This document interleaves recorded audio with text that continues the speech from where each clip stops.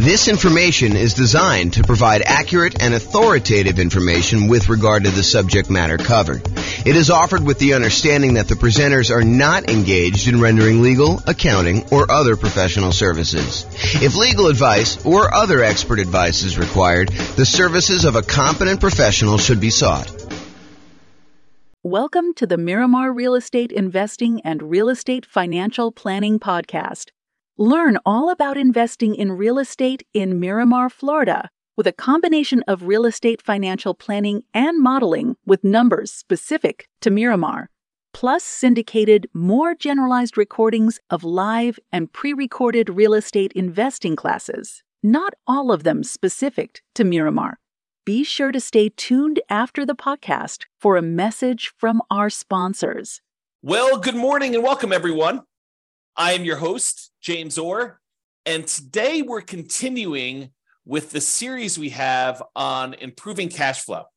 We find ourselves in a market where prices have gone up very rapidly over the last few years, maybe not so much in the last year or so since interest rates have gone on a tear, but interest rates are up a lot and rents are up, but they're lagging a little bit behind what the increase in price and the increase in interest rates have done to cash flow, such that cash flow is not as great as it was if you were acquiring the same property a year ago as it is today.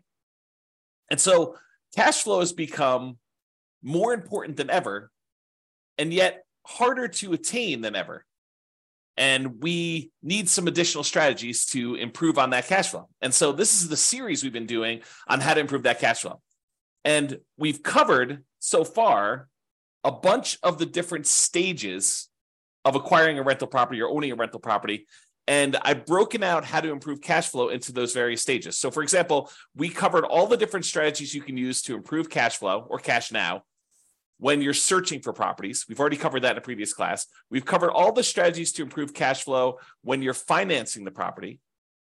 We've covered the strategies when you change the strategy that you're using and when investing, going from short-term rentals to long-term buy and hold, or, renting out, house hacking or something like that. So we talked about all the different strategies you can change to improve cash flow.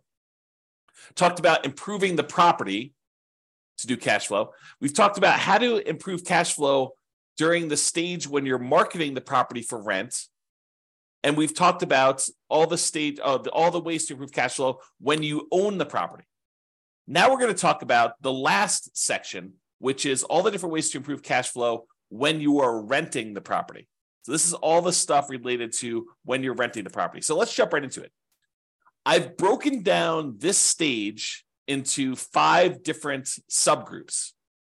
So for example, I have a subgroup for when you add different services, when you add additional services, or when you add done for you services.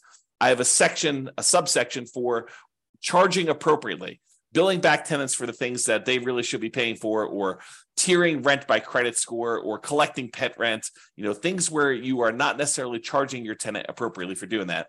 I've got a whole section on convenience billing, changing the frequency of when you bill, getting them on or off auto pay, giving them a discount for on-time payment versus charging a late fee, and changing the term of when you do bill as another example of convenience billing. Then we've got a whole section on timing, giving them notice starting early to test high rents and renewing during peak season. And then finally, there's a miscellaneous section for making sure that your tenants have renter's insurance. And so let's jump right into those because I want to make sure we get them all covered, and I have a few things to say about each one. All right, so let's talk about the group of adding services.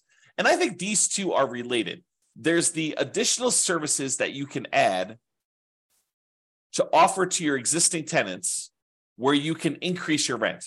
So as a really simple example, can I add a high-speed internet and charge extra for offering that as an additional service to my existing tenants? As just one example. Or the second one here is done for you services. Can I offer them a done for them service where they wouldn't have to do stuff anymore? For example, let's say they live in a single family home and normally they would be responsible for lawn care as part of renting that particular property, but we could add a optional or maybe mandatory service for them to have the lawn service taken care of for them for an extra fee. And the extra fee can be more than what the person we are outsourcing it to would charge. There's a little bit of overhead and oversight that you need to do, and a little bit of risk, honestly, that they won't pay, or there'll be vacancy or whatever it is. So you should charge a small premium for offering additional services, additional done-for-you services. But you could do stuff like lawn care or snow removal or house cleaning or whatever other services that they might find valuable based on your knowledge of them as your tenants and what they might want. Okay, so either offer them additional things like high-speed internet or whatever you're doing there, or done-for-you services. The next group is charging appropriately. I don't know how many times I brought clients out to look at a property where the current landlord is not billing back for utilities. They're renting their properties and they're saying, water is included in rent, or electricity is included in rent, when you could measure the utilities and bill the tenants back separately for these extra utilities. So if the clients of mine that are looking at these properties, they see that as a way to immediately get higher rents and increase the profitability of their properties. And so if you are one of those people that are not currently billing back for a utility that is being provided to your tenants, and you're sort of just lumping it in with rent, you may want to break that out separately and charge that back to them, bill back for the services. And these can be things like things that are already included in an HOA fee. So, for example, there are some neighborhoods around here where the homeowners association includes garbage pickup as part of the HOA fee. But garbage service is something that typically tenants would pay for. And so I think you could, and definitely check with your attorney on these things, don't believe me, but I think you can and should break out the cost of what it would cost them to have the garbage and charge that back to offset some of the expense you have as part of the HOA fee that you're already paying to get the tenant to pay for their own garbage service. Or things like in our area, we have a thing called non-potable water, where we can use that water in order to water the lawn. However, it's not drinkable water. It's only used for watering the grass and sprinkler systems and stuff like that. And so sometimes there's an extra fee for use of that water. It's usually cheaper water than getting it from the city that is drinkable water. But your tenant is responsible for watering the lawn, and they should be paying for that service. So you should bill it back. Another example is electricity. Or if you're already grouping water in, if you only have one water tap coming in, you've got a 12-plex. A lot of times landlords are saying, hey, look, the water is not metered individually, so I can't go and charge that. No, I think you can actually prorate it. You can make it so that it's divisible by the number of units or by the number of people that live in the unit. Talk to your property manager or your attorney to make sure that that's legal in your particular area, that it's justifiable that you can do that. But I think that's completely valid.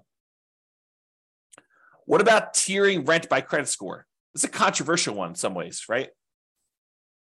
But if someone has a really, really good credit score, might you give them a discount because they are more likely to pay on time, less likely to have problems with them staying in the property? Or could you say to somebody who applies and you say, look, or normally our credit score cutoff is 650. If you have less than a 650 credit score, we don't usually rent to you. They say, hey, is there anything we could do? My credit score is only 640. And you say, well, I might be willing to rent to you, but I would need to charge either an extra security deposit or an extra non-refundable fee, kind of a risk premium, or, for $50 extra per month in rent, I could see, that being a way to offset the credit score kind of rule there. So you can go ahead and advertise the higher rent for someone who has great credit, and you could tier rent by different credit scores. Now, again, I would check with your attorney. This one seems a little controversial. It's not what I've done. This one could be controversial, though, as far as tiering rent by credit score. What about pet rent? If you allow pets, first of all, I should say this. I don't believe we as landlords can charge a fee large enough to cover the extra costs, the extra damage, that we might see from a pet. I think the extra, whatever it is, $15, $25, $35, $50 a month that you might get for charging extra pet rent for a poorly behaved pet would nowhere near make up for the damage we would have if their pet does damage to the property. In fact, it may not even be covered by their full security deposit. So some people will charge pet rent or a non-refundable pet fee in exchange for them having pet, or both, in some cases. Okay, so can you charge pet rent if someone has pets? Is another way to increase rent on a property. Let's talk about some convenience billing options. For example, some tenants get paid weekly or biweekly or monthly. And most landlords offer billing on a monthly basis. However, some tenants would prefer to be charged weekly for their rent. They'd prefer not to have, a really big amount coming out in the first of the month. They'd prefer to have, a certain amount coming out every Monday. And if you just think about it this way, let's say rent is $2,000 a month. And so $2,000 a month, normally if you charge monthly, you'd be collecting $2,000 times 12 or $24,000 a year in rent. But what if you offer the tenant an option? It's their option whether they want to do monthly or if they want to do this new strategy. And you offered to do $500 every week on Monday instead of $2,000 a month. Well, $500 a week, there are 52 weeks in the year. And if I have my calculator out here, let's pull up my calculator. So $500 times 52 weeks is $26,000. So instead of charging them $2,000 a month, you charge them $500 a week. They get the convenience of paying weekly if that's how they prefer to pay. And you actually end up increasing your rent by about $2,000 for the year, or you divide it by 12, about $166 more per month on average. If instead of doing that, you could do it also biweekly. You could say every 2 weeks, which is when they might get paid, 2 weeks on the Monday following the Friday payday, give them a chance to have the money hit the account and clear and everything else. And then on Monday, you auto pay for $1,000 instead of the $2,000 a month. Okay, so that's an option. What about auto pay? Auto pay could be considered a convenience. And so you could charge a small fee for auto pay. Or if you have problems collecting rent, maybe you say, hey, look, there's a convenience fee or a inconvenience fee of me having to manually accept your checks and process them. And sometimes they bounce or whatever it is. And so you could charge a fee for people not being on auto pay. Right. So you could go either way with that, depending on what is going on in your marketplace and with your particular properties as a way to increase income from the properties. And, some of these strategies, as I think about it, some of these strategies are ways to increase income, but some of them are just to be paid for the time you're spending doing things that you might not have from other tenants. Right. Like if you had tenants that always paid on time, you wouldn't have to worry about charging them, for having to chase them down when their check bounces or, they're late on their payment or whatever it is. So, charging a fee for them manually paying instead of being on auto pay is really just recapturing some of the work you're already doing. It's being paid for the work you're already doing, extra work that you're already doing that if they paid on time wouldn't be an issue. If they were on auto pay, wouldn't be an issue. Instead of having a late fee in your lease, some landlords prefer to offer a discount for on-time payment. So the way that this could work is, let's say rent, if you pay on time, is $2,000 a month. However, if you don't pay on time, it's a $50 or $100 late fee. Well, the alternative way to structure that is you advertise the property, and when they sign the lease says that the rent is $2,100 a month, not $2,000, but they have a $100 early pay or discount for on-time or early payment. So that if they pay before the first of the month, it's $2,000. If they pay after the first of the month, it's $2,100. So it's not a late fee. It then is, that's what the normal rent is. However, if they pay on time, they actually get a $100 a month discount. And the $100 discount amount is the amount that is probably what you would have charged for normal rent if they were going to pay on time. Okay. So instead of offering late payments, a fee for late fees, late payment fee, you give them a discount for on-time payments or early payments. What about term? We talked about this in another strategy, but can you change the term of the rental agreement? Are you going to rent to them by the day or by the week or by the month instead of doing a yearly lease?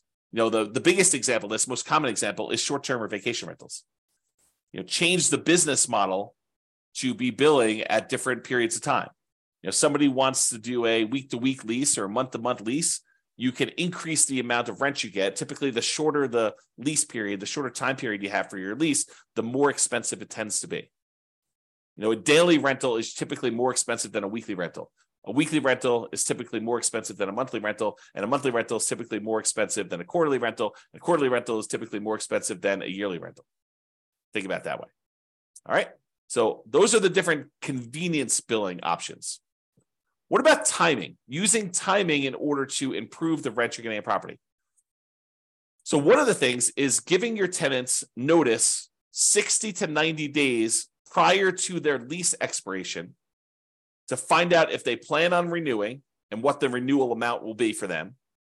And if they're not going to renew, then being able to start marketing the property early, ideally at least 60 days ahead of the lease expiring, and so that you can test higher rent than you think you might be able to get. And if you don't get any inquiries or calls on that, or any reasonable number of inquiries or calls, within a week or two, then maybe you drop it back down the tiniest bit. But you have 60 days, full 2 months plus, in theory, to be able to market this property before you'd have a vacancy. One of the things we're trying to avoid here is avoiding vacancies. Getting that tenant lined up way before the lease has actually expired and the current tenant is moving out. Now, if the tenant renews, that's great. Then you've got a renewal. You don't need to worry about it. You sign the new lease, 60 to 90 days ahead of time. You get them ready to go for their next year. In most cases, I think rents will probably bump up a little bit, just kind of like cost of living, maybe not to full market rent, but sort of like maybe a halfway of what we saw as a rent increase for the year. That way you don't get stuck 5 years from now with significantly below market rents. You're kind of like increasing a little bit each year. But then if they decide not to renew, then you have this head start to be able to test high rent and test early and lower your rents if you're not getting the responses you need in order to get that property filled before it goes vacant. And then ideally, you want to be renewing in peak season. So schedule your leases to end during peak rental season. And that may be a little bit different depending on what market you're in. In our market here, it's probably in the springtime, kind of like spring to early summer, like May. So schedule your leases to end during peak rental seasons. You don't want a lease to end between Thanksgiving and Christmas in most cases.